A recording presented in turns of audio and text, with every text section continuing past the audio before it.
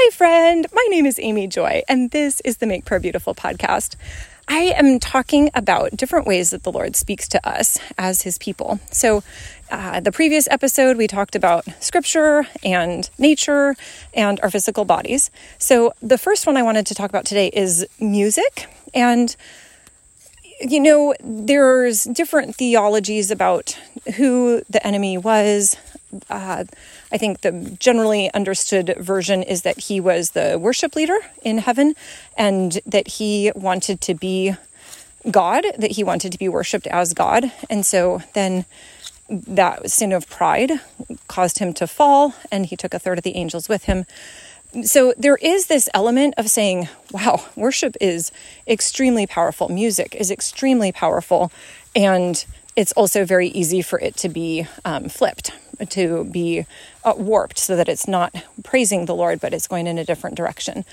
And so I think it's beautiful when you look at the scriptures where here you have Saul who's being tormented, Old Testament Saul, tormented by evil spirits, and David comes and plays for him, and the Saul settles down. And then in a different section, you have Elisha, and when people want him to prophesy, he would say like, okay, bring the musician, and the musician would play, and then he would prophesy.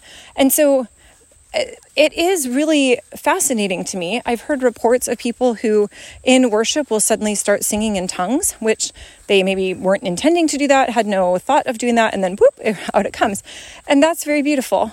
Then I know there's also people who just sing as they go about their day. I remember reading a fun book, Singing the Scriptures by Julie Myers, and she said she just sings the Psalms. So she picks a psalm and then just kind of makes up a song as she goes along. And I feel like if you're in a moment and the Lord gives you the lyrics of a song, then that song might be for you at that moment. That's, I would call that a rhema word of God. And so just to recap, you know, in the scripture there, in the Greek, there's two different words for the word of God. In is it the Timothy passage that says all scripture is given by inspiration of God and is profitable for doctrine, for reproof, for correction, for instruction in righteousness. So something like that. Remembering here the third grade memory, we'll see how good that is. But that is the written word of God. That's the Logos, the Bible, what you would read as you go about your day. But then in Ephesians 6, where it talks about the sword of the Spirit, which is the word of God. This is the Rhema word of God. This is the spoken word of God as it moves on your heart. And so when you're having a Rhema word of God, I would say sometimes that's the Logos, sometimes it's a scripture verse, but sometimes it's a song that comes to mind. And when you sing the song, it's like, oh, this is actually what I need right now.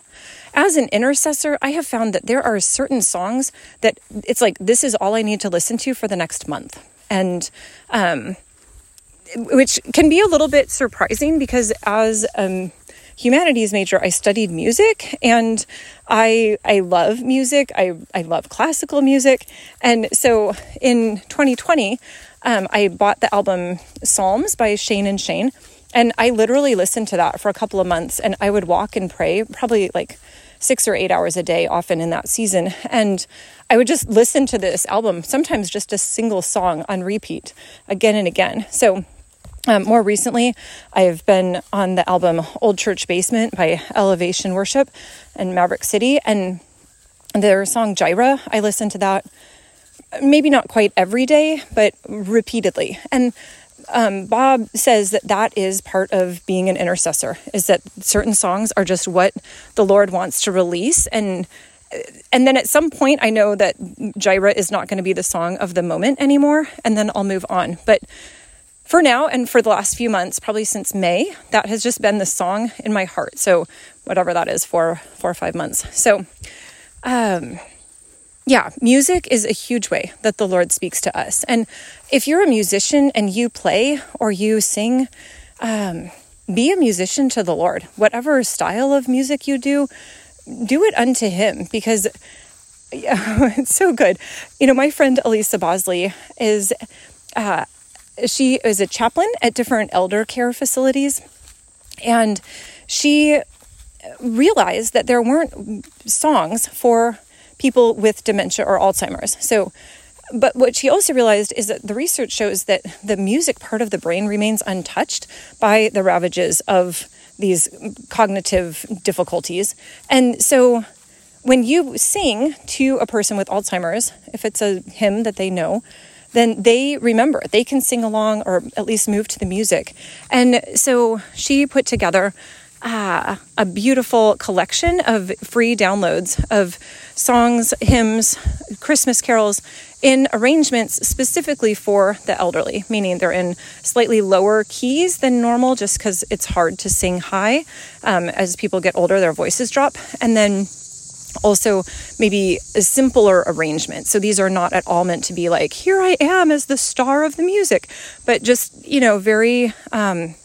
very simple, but beautiful, easy to understand. And so you can get those at spiritualeldercare.com.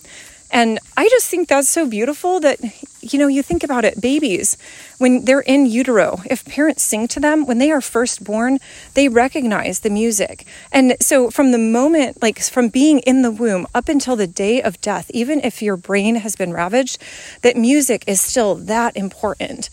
Oh, it's so majestic. It's so beautiful of the Lord. So music is definitely a way that the Lord can speak to his people. And then it's also, of course, a way that we speak to him. And so the prayers and the worship ascending, I don't know if you've thought about this, but there are so many scriptures with the songs. Not only do we have 150 songs in the book of Psalms, but you have these stories of different times of worship, whether it be at the dedication of the temple under Solomon or the rebuilding of the temple under Nehemiah. Then you move ahead and they're in Philippians chapter 2. A lot of people think that the passage that Paul writes to the Philippian church about God being in the form, or that Jesus emptied himself of being found in fashion of a man. He humbled himself and became obedient unto death. That beautiful passage about who Jesus is, that was a song of the early church. And then you think about Revelation and there's just songs, like 27 songs or something throughout that book. And so the song of the Lord, it ascends and it is pleasing to him. And so, yeah, I would say if you get songs, if this is part of who you are, embrace that. That is a gift from the Lord. Sing it back to him. And I also really love... I love when people are like, my voice isn't great, so I just do this in private.